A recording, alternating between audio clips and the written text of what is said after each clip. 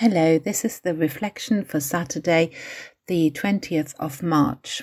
Hi, I'm Christiane. It's nice to be with you today.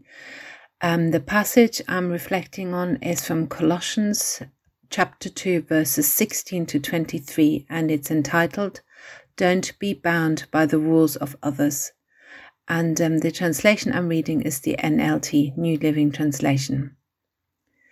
So don't let anyone condemn you for what you eat or drink, or for not celebrating certain holy days, or new moon ceremonies or Sabbaths.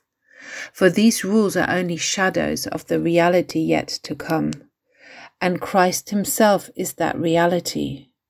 Don't let anyone condemn you by insisting on pious self-denial, or the worship of angels, saying that they have had visions about these things. Their sinful minds have made them proud, and they are not connected to Christ, the head of the body, for he holds the whole body together with its joints and ligaments, and it grows as God nourishes it. You have died with Christ, and he has set you free from the spiritual powers of this world. So why do you keep on following the rules of the world, such as don't handle, don't taste, don't touch? Such rules are mere human teachings about things that deteriorate as we use them. These rules may seem wise because they require strong devotion, pious self-denial, and severe bodily discipline, but they provide no help in conquering a person's evil desires.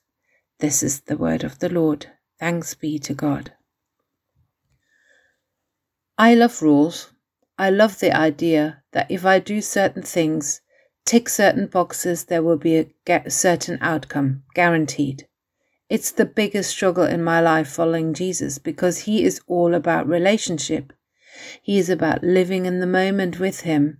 Like the passage says, it's all about being connected to Christ, asking him what to do, how to react in a particular situation, and how to live every day in his love and for his kingdom. Jesus healed lots of people, but in different ways. He spoke, he spat in the mud, prayed twice, and once the power just went out from him and everyone was healed. The greatest commandments, he said, was to love God and love your neighbor.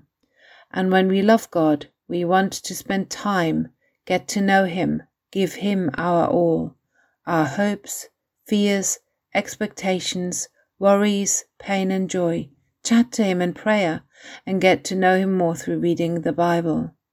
And God wants to be close to us. And when we love our neighbor, we want to serve him. We want to be available to her.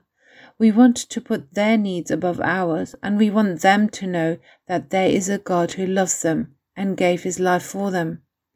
And so often that also happens through building relationships with those around us, within our families, our neighbors, by giving food to our communities, chatting at the school gate to the one who is alone, inviting someone on an alpha course, asking someone how they really are, being ready to go when the Holy Spirit says, go.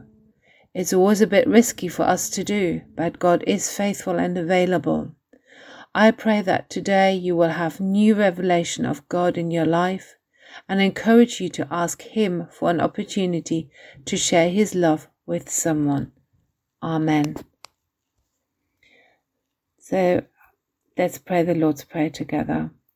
Our Father in heaven, hallowed be your name.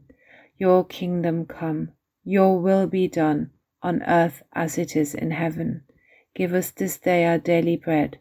Forgive us our sins, as we forgive those who sin against us. And lead us not into temptation, but deliver us from evil. For the kingdom, the power, and the glory are yours, now and forever. Amen.